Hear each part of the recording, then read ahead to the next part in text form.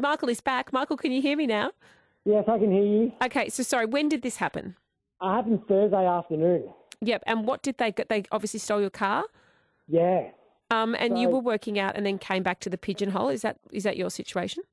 Correct. And then to realise the keys were missing and went outside to realise the car was no longer there. Oh, what sort of car is it? Let's put a call out firstly. LDV Ute. And Rego? I couldn't even tell. But in my lucky story, the car had been found. Oh, great. So where did it end up getting dumped, Michael? Not sure, but it ended up in North Melbourne at a towing yard. Oh, okay. And when you put the claim in, what did the insurance company tell you?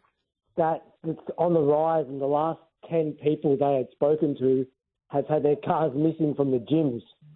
Oh, what a nightmare. And are you a tradie as well? You need your car for work? Correct. Yep. Okay. And is the gym, what did the gym say? Did they give you, are they going to install further security? How did these people actually get in the first place?